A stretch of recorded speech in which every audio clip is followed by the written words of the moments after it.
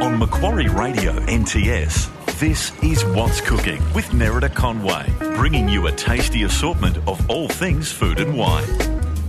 Hello, and thank you for listening to me this afternoon. I've got such a lovely show lined up for you. We're going to be chatting to Paul Raynor, who's the executive chef at the beautiful Middle Brighton Baths in Melbourne.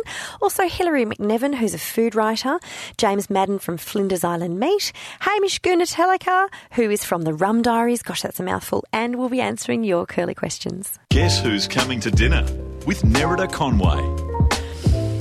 And you're listening to What's Cooking on Macquarie Radio NTS. I'm Nerida Conway. In the studio with me is a very, very talented lady, a bit of an all-rounder when it comes to food and wine, Hilary McNevin. How are you, Hilary? Hi, Nerida. I am great. Thank you. How are you? Oh, good. I'm so glad you could come in today because there's so much that I want our listeners to know about you. And you have to excuse I'm going to go with Demi Moore voice today, but really it's probably more like chalk on a blackboard, if I'm honest. No, you sound very husky and mature, very grown up. If you start trying to pash me, I'll understand what's going on. I'll control myself, listeners. So tell our listeners a little bit about who you are and what your journey's been, because it's absolutely fascinating. Oh, well, thank you. I have been involved in food and wine all my working adult life, you could say. And also thank you for having me on. Oh, my pleasure. I'm very excited to be here. But I started, when I finished school in Queensland in the late 80s, actually. I'm not that old. But I did a hospitality and tourism course and ended up working front of house for about 15 years. Wow, that's stamina. Queensland, in in Brisbane and Port Douglas, and over in the UK. I remember when I went up to Port Douglas and saved money and went and lived in the UK for quite a while. Fantastic. So you had adventures. I had a lot of adventures. Which is a great thing about hospitality, isn't it? It is great. Yeah. And I ended up doing a private catering stint in New York for about 6 months in 2001. But from growing up in Brisbane and then going to London, I went back to Brisbane after about 3 years and then thought, I think I need to go to Melbourne. So that was the late 90s, and I've really been here ever since. Sydney and New York was a stint for a couple of years in between that, but otherwise I've been in Melbourne nearly 20 years. Yeah, right. Isn't that interesting? You picked Melbourne out of all the places you've lived that are so fabulous. Well, my brother was here at the time. Mm-hmm. I also had a couple of friends who were from London who were here. Yeah. And there was exciting, I don't know, this was the end of 97. Stephanie Alexander had just opened Richmond Hill. So it was the first. A bit of food hype. Food hype, but also she was closing Stephanie's and opening something more casual. It was the very beginning of that kind of culture. Okay. Est was going nuts, and a few years later they opened Lux, and there was this really interesting sort of dining landscape. My brother, who was here at the time, also worked in the industry.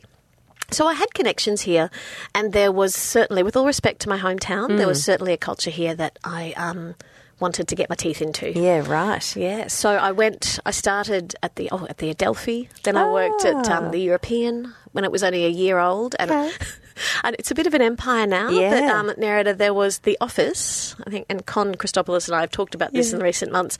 The office for the European and the supper club was a broom cupboard at the back of the supper club. Sounds like my office now. Yeah, me too. Funny that. And but so watching them grow has been exciting. Wow. And then, my husband and I decided to have children. What happened then was I'd always been interested in writing. My whole love of food and wine had been fed by books and stories and talking to people and are you a conversations. cookbook collector? Yes, I don't have thousands and thousands.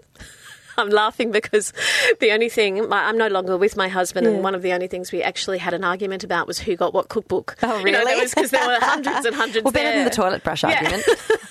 Exactly. So it was quite funny. We did have, isn't that mine? The Heston's mine. The Stephanie's yours. No, that's mine. It was one of those And do you crazy cook things. yourself? I love cooking. I've said to people before that chopping of onion and garlic at the end of the day for me is sort of a relaxing moment. But I love to cook, and it's with the kids and it's pretty simple. But when I decided to have children, I couldn't work in the industry anymore, front of house. I'd done a lot of wine study, and it is not an industry conducive to parenting. I mean, not to diss young people, because they're awesome, and the energy that they have and the enthusiasm, and they're not beaten by life yet, so, so they've got that joy about them. Yes. But I think older people who have gone through raising a family certainly offer a whole level of richness to a hospitality industry. It's maturity as well. It's because of circumstance. Yes. They are where they're at. Yeah. But as you grow into the industry, women and men of all ages have an awful lot to offer. But wanting to have children and working on the floor still, or working, with wine or anything like that, it didn't make sense to me.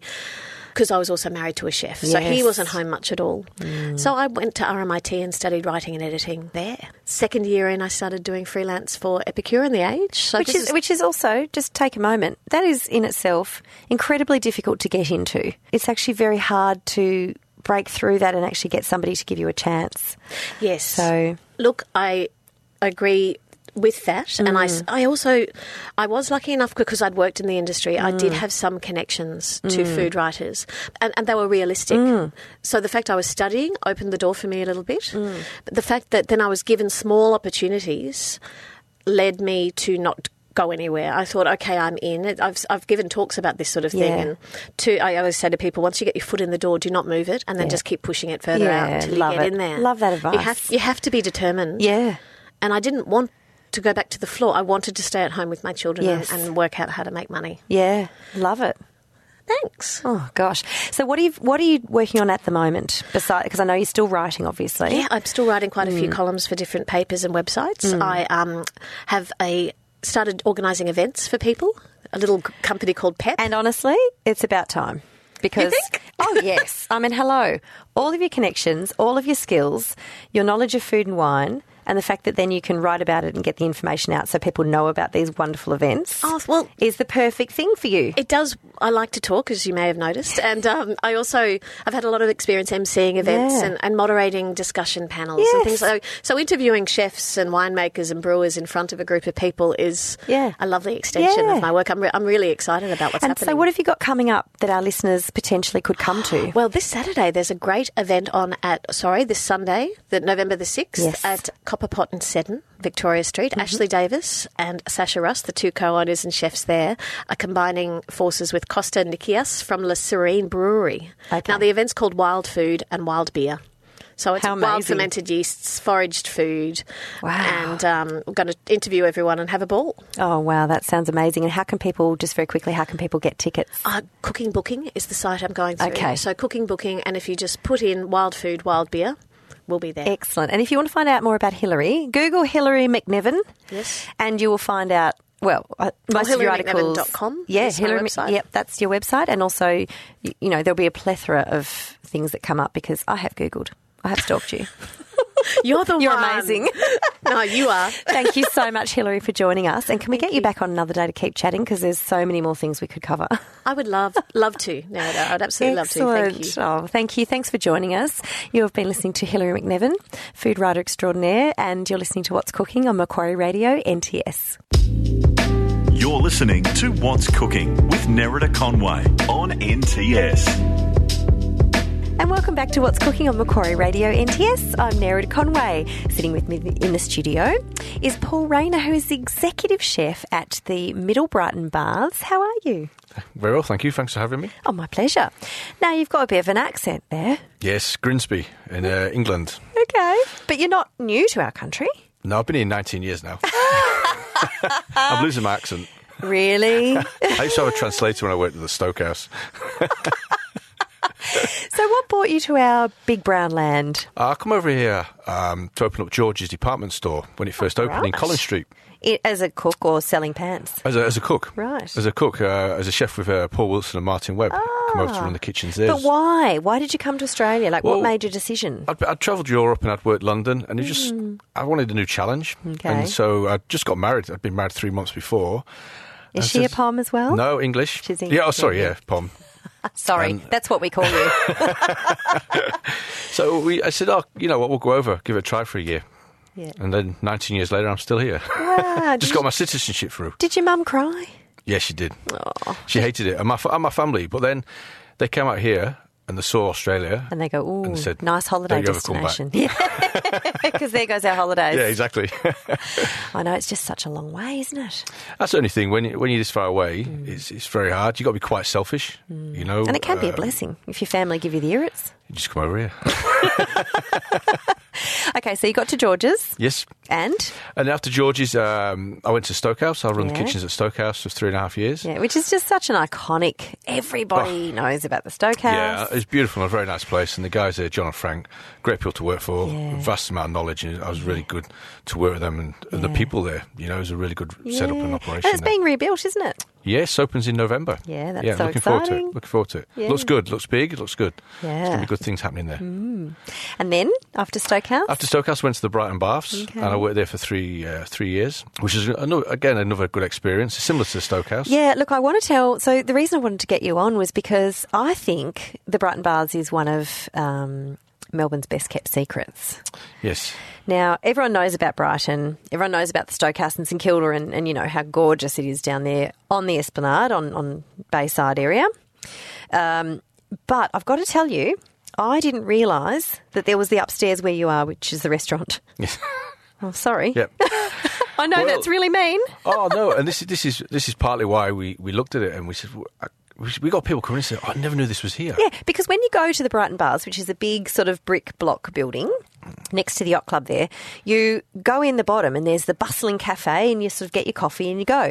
And that's what I thought it was. Yes. And then when I saw the sandwich board out the front and realised that there was actually you just go up the secret stairs. That's right.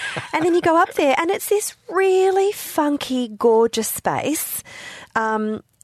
Beautiful glass overlooking the hilarious people who insist on swimming in 10 degrees in their budgie smugglers. 365 days of the year. Yes. At 6 o'clock. And, you know, it is the most entertaining people watching to sit there. You know, when I was actually there, as you know, on the weekend because I'm a big fan now. And sitting there watching, and this guy, he's all muscled up, and he was an older man, but he was very happy with his work. And he had his budgie smugglers on, and he comes walking down, and he sticks his toe in, and he's thinking, oh, that's a little too cold. But he didn't want anyone to know that because he's too cool. And he's looking back at us and he's just kind of, you just know he's looking and hoping people are watching him. And then he does this huge, big, dramatic bravado dive in, clearly got an ice cream headache, scampered out as quick as possible and then stood there in the freezing wind trying to look cool and trying to look warm. It was just so funny. Meanwhile, I'm sipping on my Bloody Mary, which is my favourite way to wake up on a Sunday morning, and eating my beautiful breakfast, which is just a great list you've got going there too. Thank you. So, yeah, you know, it's just I think it's a wonderful thing to do for breakfast. But then, you know, lo and behold, lunch hits packed. Which is good. Which is good for you. We've changed a lot with the renovations. We've tried to get more of a different crowd in there as well. Yeah, it's a stunning space. Yeah, it is. But going back to the iceburgers, we actually get complaints about that as well. What? Some people complain. Because it puts them off their breakfast? Yeah. Really? This is disgraceful. How can you have people men parading up and down there half naked while I'm trying to eat my food? Can we stop it? So funny. Can we stop it? I can put the blind down if you like. Just close your eyes. Yeah. So have a sensory strange, experience with your food. Yeah, it's a great area, and like upstairs is fantastic. So we never used to do breakfast upstairs, and then we just thought downstairs was very busy. Yeah, we had got great space upstairs. Thought, well, let's adapt it to upstairs as well. Let people enjoy upstairs and see what we do upstairs in the space. Yeah.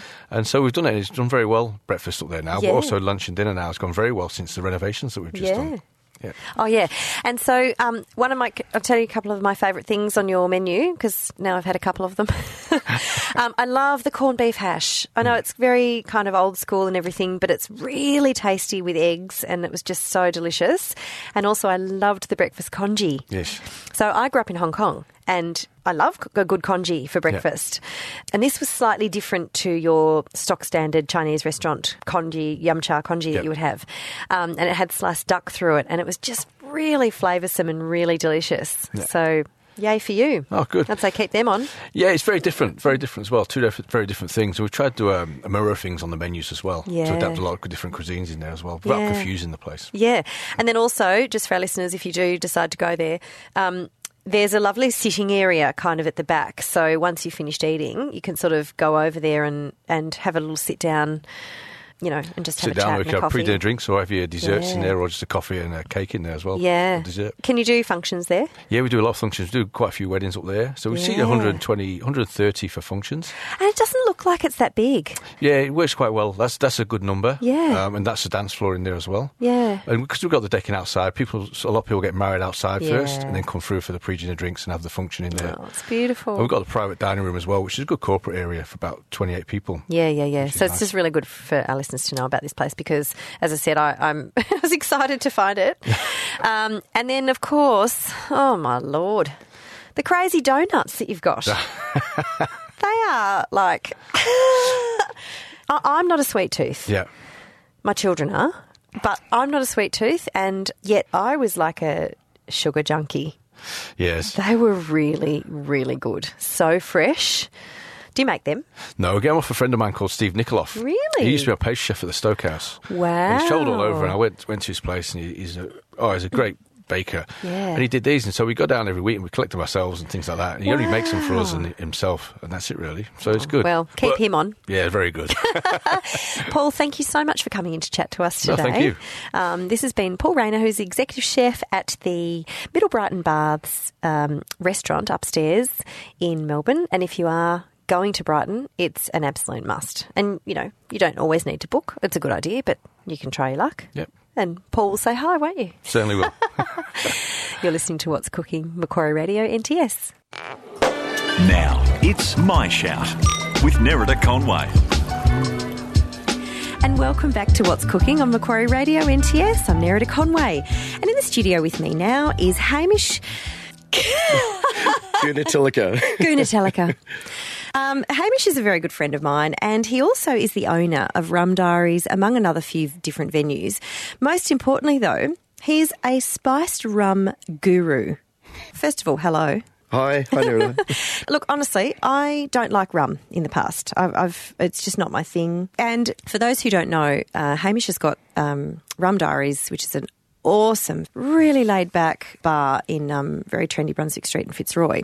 So when I was in Rum Diaries the other night having a few drinks with my girlfriend, you came over to have a chat and you said, have you tried our rum? Now, I like rum in cocktails, let's be clear. I love a good... What did I have, a pina colada or something? Pina coladas, daiquiris, Mai Tais. Yeah.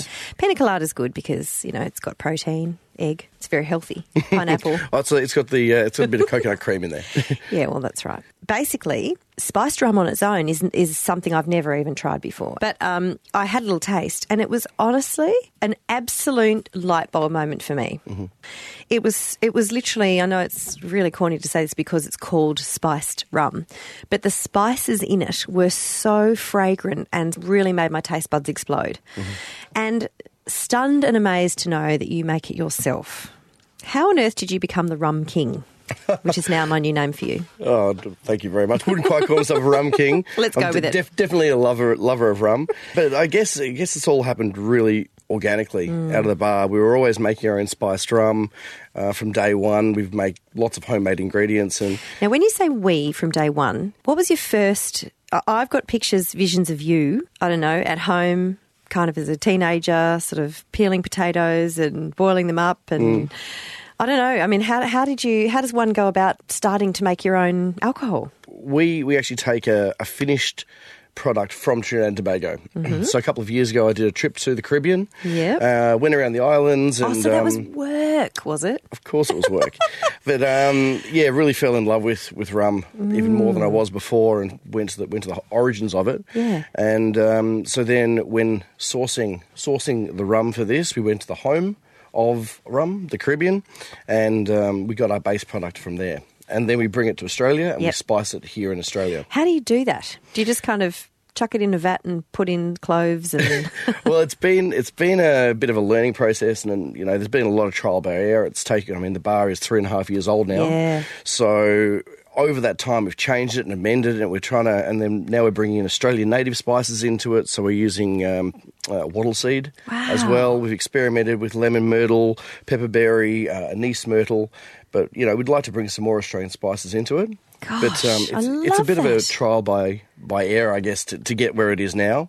But the whole preface was that customers started coming to us and saying, this is an awesome product. Yeah. Can we buy some to take home? And just really organically from there, we started offering it for sale online on our website, and then we did a crowdfunding campaign. I went out to other bars and sold that to work? them. Yeah, we raised about $25,000, which was that's so amazing. good. And now we've got a distributor on board, and it's really been a nice organic process. So Gosh, you're we're so looking clever. to expand it, and of course we have the original here, and I actually have a bottle for you here, Nerida. So I'm opening bring it on. You can hear the cork You know, popping. I really hate this part of my job, that I have to actually taste things on. Oh, gosh, that's a good slug you've given me. It is only like 10:30 in the morning, but not in the Caribbean. No, and it's in a coffee cup as well, so no one will actually know. So when I smell it, oh my gosh, I can smell citrusy sort of tones. So in here, the major spices, we've got clove, cardamom, star anise, fresh orange, fresh ginger. Yep, definitely can smell the there's ginger. white pepper and black pepper. Oh my gosh. There's coffee, the wattle seed. Coffee? Yes, whole coffee beans. Wow. So what we want to do is create a really full-bodied, delicious, flavoursome spiced rum. Let me tell you, to our this is listeners- it's not sugary and it's not overly sweet, and that's a really important fact. I agree. And also, unlike anything else along these lines, which you'd have to sort of add to something, Yep. you'd have a mixer, which you could. This, with some ice, or even without, if you're not an ice fan, would be stunning by itself. And you wouldn't need a lot. No. And that's because we've taken a 5-year aged base product. So this is a sipping quality product to start with from Trinidad and Tobago. And then we're using all natural spice infusion process. There's nothing artificial in there. It's all natural infusion process. Oh, and the flavour. So as I've swallowed it, it's got the beautiful, it's not actually like, you know, some rums strip the palate off you and you feel like you're breathing fire like a dragon. This is just a beautiful warming sensation. It's not too over the top. It's really Christmassy. It's what a lot of people... really Christmassy. Everyone said we should be making eggnog with it. Well, I feel like you could serve it warm. Yeah, and also like some Christmas cake. We might do that for a Christmas hamper, maybe. Could you, oh my gosh, as you swallow it, it's, as I say, it's just got this really rich, clovey, every single flavour that you just said, like warm ginger and orange. It's just stunning, Hamish. It is stunning. What about if you warmed it up and did it like a mulled one for Christmas? 100%. We've used No, this... don't pretend you thought of it. Thank you, Nora. No, we actually used it in winter in a mulled cider. Oh, yum. mulled cider. That'd be amazing. Yeah, it was awesome. How much of this are you producing and are you sending it around the country? Currently, so we're up to batch 10. The batches started as, 30 bottles in a batch. This last batch is the largest we've done, and that's 2,500 bottles. Yep. But that's as large as we're going to get. Okay. We're currently distributing to Melbourne, Adelaide and Perth. Right. And in the very foreseeable future, as in the next couple of months, we'll be going up to Sydney and Brisbane. Wow, so that's really, really exciting. Excited about that. But in the meantime, can people order it online and do you sell? Oh, 100%. Like, we're at a lot of the best bars around Melbourne, Adelaide and Perth. Also all the boutique bottle shops. So good. There's the small independents. We're not in the mass market as yet. Yep. Because that's okay. We just want to... Good things are worth Exactly. seeking Just out. do it the nice way. So you'll definitely, when you go to your best or your favourite bar, please ask for it and see if they have it on the shelf behind you. Oh, gosh. And also, people can go to your bar. More importantly. 100%. Yeah. You can also get it online on the Rum Diary site if you like. Yeah. Okay. Yeah. So please give out your email address to our listeners so that they can track you down. Yeah, certainly. So it's Hamish at rumdiarybar.com.au. Oh, that's your personal email address. Oh, okay. Yes, it is. Aren't you lucky? And he's also, although you have got a girlfriend, but he is also absolutely divine. So, if you like the sound of Hamish, he comes with rum. I do come with rum. I want to say we've got something very interesting, something else that we've just started at the Rum Diary Bar, which is a rum club. Ooh. So people who love rum, instead of purchasing one bottle of rum, which is worth approximately $80 at retail price, for that subscription, we post 3 200ml samples. Oh, to it's your all door. different or the same? All different. Yeah, all different. So you get to try different rums, and then if you like one rum in particular, then we'll send you the full bottle at 15% off retail price. And is there a fee for the subscription? Yes, there is. So the subscription ongoing starts, or one-off? No, it's ongoing. Ongoing. So if you sign up for a 6-month 6-month subscription, you get 5% off with their Hip Lights of Spice Rum in addition. Yep. And 12 months, you get a full bottle of spiced rum and 10% off the subscription price. I love it. It's like a wine club, but rum. It's exactly like that. Wow. And I love the idea of being sent different ones to try because you just wouldn't know what to buy. Well, I mean, exactly. I wouldn't know. I would never...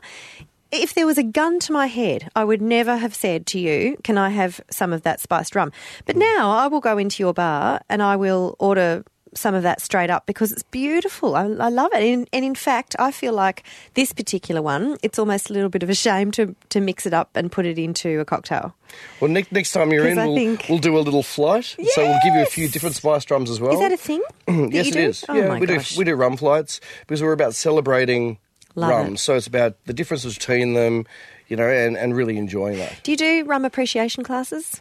At the end of every month, we do different masterclasses. Oh. So this month, we're actually doing a tiki masterclass. So learning about the history and tiki cocktails that you can make at home. Wow. And also how to do all those amazing garnishes for your spring and summer parties. Oh, my gosh. And this is an awesome Christmas present, just by the way. Okay, 100%. I've just... Jump online, you can buy gift vouchers and all this stuff. Please email me. We're more than happy to help out. And have you got a bottle to give away to one of our lucky listeners? Of course we do. How exciting. I'll even sign it. Oh, my goodness. All right, to win a bottle, get onto what's-cooking.com.au and click on the win page and tell us why you would like to try some of Hamish's rum, and we will pick one lucky winner and send it out to you. And you're a lucky winner in life, Hamish. Oh, thank you. It's been a delight to have you in. Unreal. Thank you. Thanks for telling us about your beautiful rum. No worries. You're listening to What's Cooking on Macquarie Radio NTS. The latest local produce for you to enjoy with Nerida Conway on NTS. And welcome back to What's Cooking on Macquarie Radio NTS. I'm Nerida Conway. I've got two special guests in the studio with me now. I've got a special guest, James Madden, who's the owner and farmer. I'm going to call you Farmer James from now on. Of Flinders Island Meat. How are you? Very well, thank you. And I've also got our good friend Ian Curley here. So I'm a special guest today. I like that. You're a special guest always. What today. is he normally? No, Well, normally he's extra special guest, but I'm expecting rose petals like we did for you on a red carpet, and then and when I come in, it's like, oh, he's here again. And I'm like, what happened here? I'm sitting out there and I'm saying hello to everybody from the other network and stuff like that, and then there's other people. Hey guys, and they're going, what are you doing? I'm like, I think I'm a special guest today. There you go. Do we just need to rename it the Ian Curley Show? Oh, well, I've asked. But he has got his own segment. We lost all the sponsors. Every We lost week. all the sponsors as soon as that happened. We can't give him too much. Yeah, That's right. true. Now, James, tell us, you're a farmer. Where do you live? What's your farm? What do you do?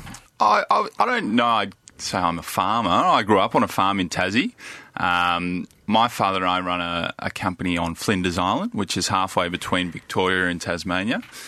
And we have a farm. We run the very small abattoir on the island. How big's the farm? It's about 800 acres. Okay. So we run the farm. There's other farms there as well. We run a very small abattoir there. And then in Melbourne, we have our own sort of meat distribution business where we sell our produce and other sort of high-end producers, Tassie and other parts of Australia, direct into restaurants. Okay. Is it a beautiful place? Yeah, you should go. Okay. It's well, pretty wild. have I been invited? Well, I invited the big man here, and he said, I don't know about no one this invites the little remote friend island. of the big man. There's no golf course. There is, but there's only a few holes. Yeah, exactly. And it's like, no. If I'm going to go over there, I mean, I love the idea of it, and I love the pictures of it. And Simon, my butcher, who I love dearly, he's been over there and he loves it. Yeah. But it's wet, it's So you wild. and also you've got to get into a little lawnmower with wings, effectively. Yeah. That they call The a plane. old flying It's coffin, only they a call them. 20-seater, and it's... Okay. 20-seater's good. Yeah, That's pretty it's not big. too bad, but it's a very charming place, Flinders. It's... Love to go. It's very country, but very friendly. There's only 750 people who live there. But you've sort of got to live there for 40 or 50 years to be a local. Dad's lived there for 5, so he's a newbie. Yeah, he's very new. It's a very intimate place, very friendly and quite stunning. Like, there's beaches there that are world class. And Wow. I remember one year we went down to the beach for our Christmas party, and it was the most famous beach on the island for Boxing Day, and there was no one there. Yeah. And they have a saying: if you go to the beach and there's someone at the beach, well, you go to the next one. Yeah, because there's that many beaches. Okay, so why do tourists not know more about this place as a location? Don't know. I It doesn't can't have a very answer it. good hotel. It's not set up for tourists. Okay. It's Deliberately, probably. It's certainly developing. Yeah. It's coming along, and us with our brand, which is Flinders Island Saltgrass Lamb, which we produce there, that is starting to get into restaurants in Melbourne and Sydney. What's saltgrass, just by the way? So it's Salty a word. grass, obviously. It's a word that I made up to put it nicely. It's a word that I made up to try and explain in a single phrase what makes the lamb there special. And it kind of doesn't make sense as a word because salt actually kills grass. Yeah. But what happens on Flinders is because all the pastures are surrounded by ocean, it's a very windy place. And the minerals in the seawater are actually carried over the island and deposited onto the pastures. Onto the grass. Exactly. Okay. And that goes into the soil, into the grass. The lambs eat the grass. And it doesn't affect the grass, obviously, because it's kind of evolved. No, it's not actually the salt. It's other minerals Right. in the ocean. But it goes into the grass. The lambs eat the grass, into the muscle. Do the lambs get thirsty and drink a lot of water? Like when you have a packet of salt and vinegar chips? Well, there's plenty of water there, especially now. There's been a lot of rain. Yeah. It's very, very wet. But that's sort of, the word that we came up, we found that there was a slight, we thought, and we kept getting feedback from people that there was a slight difference in flavour okay. because of that coastal sort of terroir. Do they taste relaxed? Well, there's a few things that go into the flavour of a meat product. Yeah. Certainly, what they're eating is important, and this is across any protein. What the animal's eating is critical. Okay. But also, having our own small abattoir. We're Much very less stressful. Yeah, we're very focused. They're only coming from 10 minutes down the road. They're not on a truck for 2 days. Yeah, it's an exceptional product. Yeah, right. And it's just beautiful tasting, and you can. I believe you can tell the difference between that and other stuff that's out there, like the stuff that we get from them, and we get the whole lamb and bits and pieces of the whole thing. Incredible. Okay. And super tasting. So do you make enough, or do you process enough lamb to stock many restaurants in Melbourne or Australia-wide?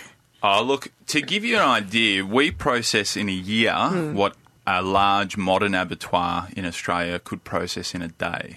Oh, so okay. we do 200 a week, Yep. and a big abattoir can do 10,000 a day. So, Gosh, that's phenomenal. Yeah, it's a whole different philosophy.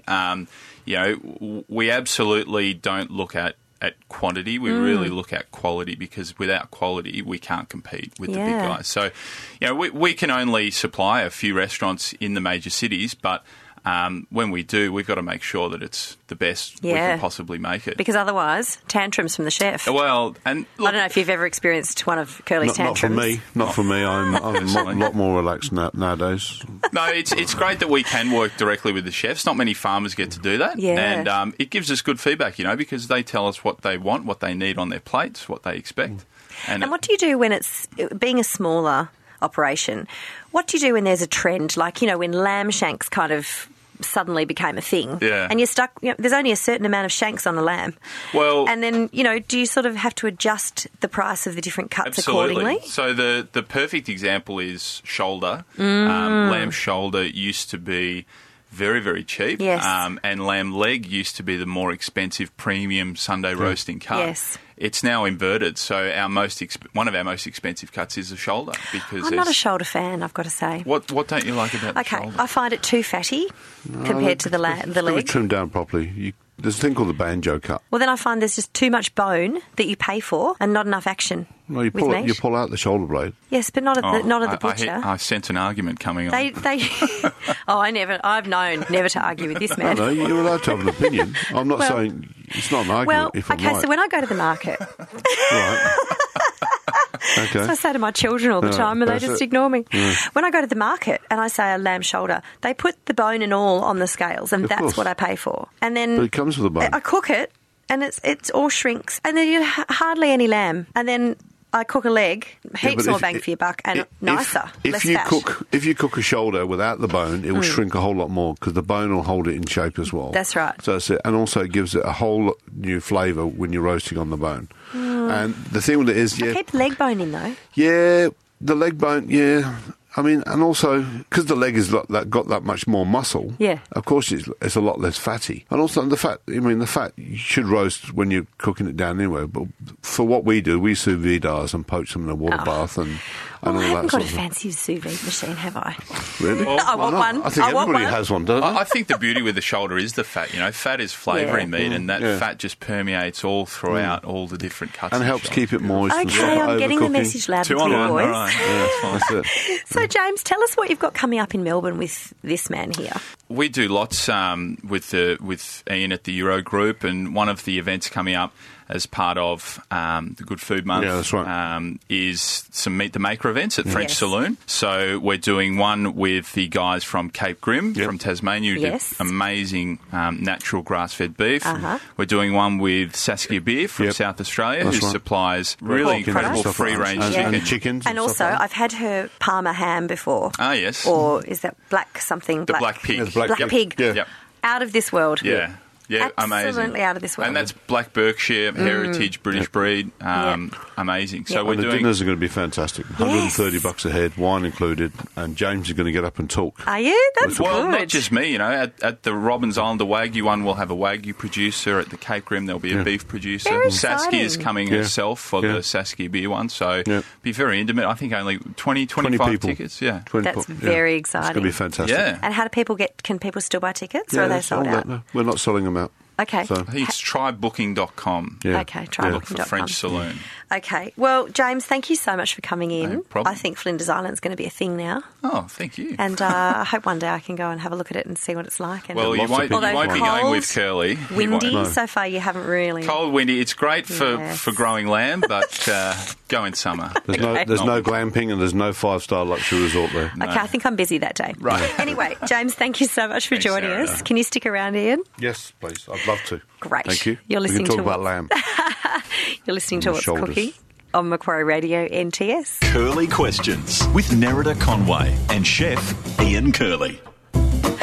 I love to see you doing a My little new dance. music. I am so rapt about the music. I mean, the other one was, a little bit... Jazz bar. And this one, I can just see you standing there, wiggling your little groove I thing. can see it. And I feel like I should be wearing a tight suit and like something like purple or something. Nice, I would loving pay it. to see that. Loving it.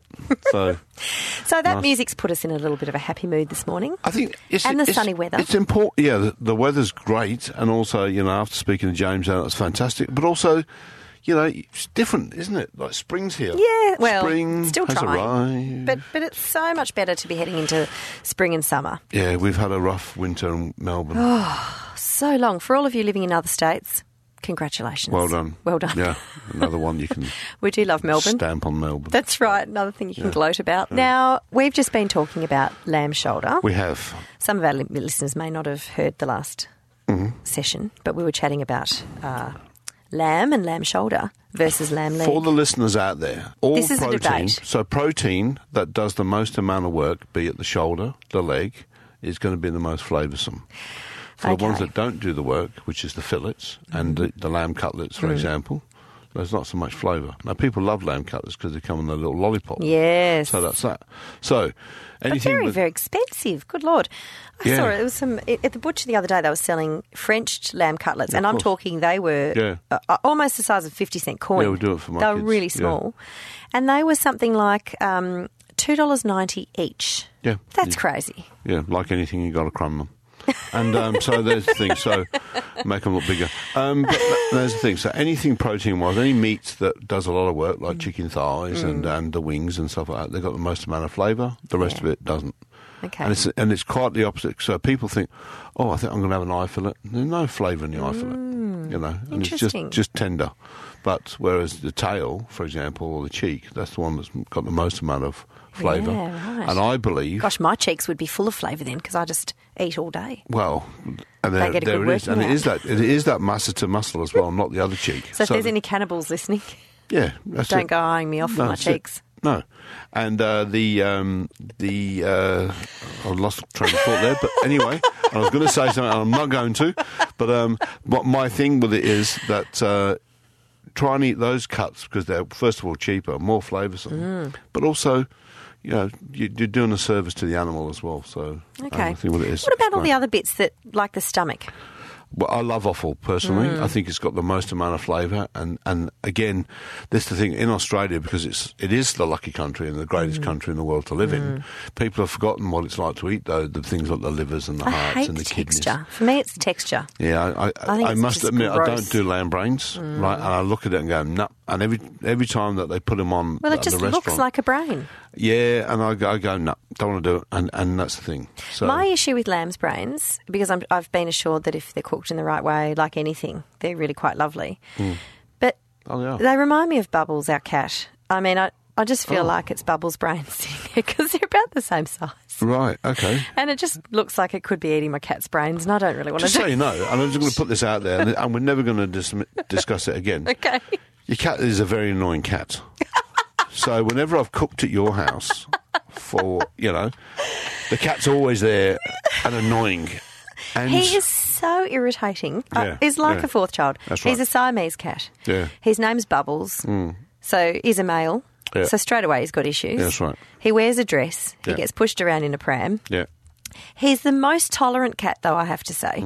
You could pick him up by his tail and he wouldn't object. Well, okay. But he does, every time you're overcooking, you're making something I don't overcook. spectacular. And you've always got seafood and things sitting around, so of course he stalks you. Yeah, that's right. Well, that's a shame you think that, because I was going to ask if you could babysit him when we go on holidays. Whatever. Your children would love him. No. I told my kids I'm allergic to cats because I don't... No, you can't... You don't own a cat. The cat owns you. Well, whereas the dogs are different. And I'm thinking about getting a dog for Christmas. Bubbles is like a fourth child, and I think you should have one just for the experience. No. I can lend him to you. Cat hair, no thanks. Okay. No, they're short haired. They're quite good, though. And also the Siamese ones, they look a bit...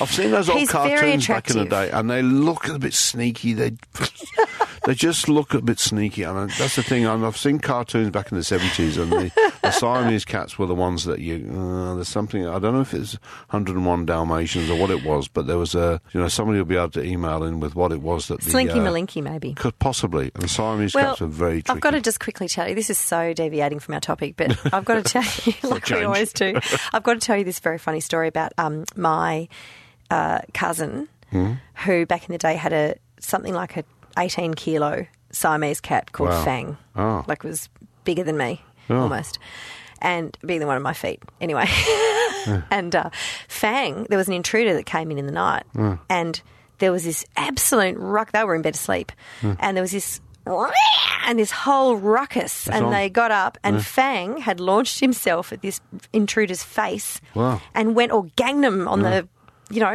just attacked this bloke's face, and he then ran out screaming. Oh, my God. Pretty good to have a guard cat. An attack cat. Yeah. Yes. Okay, wow. So some of them are worth their weight. Yes. Now back to lamb. Okay. Lamb, sure. Because we're coming into spring, so spring lamb, and that was our topic today. Yes. Oh, sorry, I didn't tell you that earlier. Me personally, I prefer shoulder to leg. You like leg. I think with the leg, there's just way too many muscles for me, and they kind of there's different bits of it. But what I do like is when we get a lamb, to actually bone it out, bash it out thin, and then roast it. Okay. And then that way you can slice it, and it kind of gets. I like that part of it. See, I always just slow cook my leg in the Weber. Yeah, just as all beautiful. Yeah, I get it. Folia party and all that. But it's the same thing with shoulder, as far as I'm. I think I'm going to have a lesson with you. Like, just if I buy a lamb shoulder, and I'm trying to cook for say 4 to 5 people with it. Yeah, sure.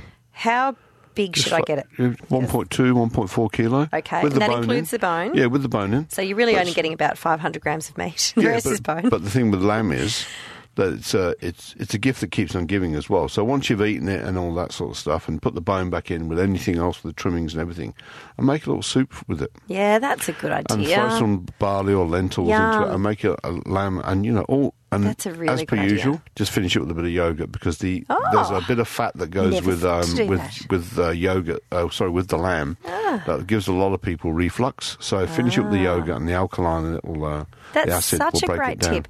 So if I take my lamb shoulder home, I get it to room temperature. Yeah, but slow braise it. Yeah. And you've got what do slow I put on cooker. it to prepare it? Me personally, I actually like just dry herbs and a bit of cumin. Okay. A lot of people some people use chamomile tea. What? Because the chamomile tea, absolutely, it's fantastic with lamb. Okay. And I actually quite like that rubbed into it, rubbed in salt and stuff. Right. I slow braise it, and it's got a beautiful aroma. And when you say slow braise it, it's in my... Do I need to sit it on... Because some people say put potatoes at the bottom and then sit the lamb on top of the potatoes. The thing is the potatoes will cook in that time. But at 150 degrees, the potatoes will still keep their integrity. Okay. But always bring the stock to the boil when you're braising. What stock? Well, you've got to stock... If you're going to slow braise it, you have to braise it in something. Okay. Well, you didn't tell me this step. No, well, the braising kind of like... It kind of gave it away. You know, that's not a roast. But some of our listeners might not know about what a braising is. No, if I was... I got confused for a minute. Well, if it was roasting, I'd have said roasting because there's no liquid. So braising is with a liquid. Okay, so what liquid would I use? A stock, or you can use wine, or you can actually use water and it gives. So bring the water to the boil. Yeah. With your shoulder and the vegetables and everything else in there. Yeah. Put it in the oven at 150 degrees, and it will eventually fall apart. You'll be able to know the difference because what you do is with the back of a spoon, and just push it with the back of a spoon. If it breaks away, you'll know it's ready. Okay. Same when you're doing And do I need to cheeks, cover it with foil or anything you in the can do oven? all the lid. Normally, most people have like a lid for their slow cook. Anyway, my lid broke. So that's it. Well, okay. So it's alfoil. Okay. So that goes in there, and then you'll know, and bring it out, but let it sit for a good hour. And then you've got in these the juices. soggy, wet potatoes. By this point, what do you do with them? What I would do, I normally blend it in my KitchenAid, and I make it into like a puree and all that, like sort a of mash. Stuff. Yeah, and with all the carrots and the onions and all that sort of stuff. That's a great idea. And I blend it in the KitchenAid and stuff, or the liquefier thing. Yum. And then comes there, nice mash, and then I don't serve the stock with it, but I use that as a soup for the next day. You are the gift that keeps on giving. It's like you could be a chef or something. Oh, one day, if I practice hard enough. Practice hard enough. Okay. Well, that's all we've got time for. No questions? No, we didn't get to them. Oh, well, I can't wait to... well, my questions were about lamb, so I just want to listen to my music all over again. Thank you so much for coming in. See you next week. See you next week. This has been Ian Curley from the European Kirk's Wine Bar and the French Saloon, and you're listening to What's Cooking.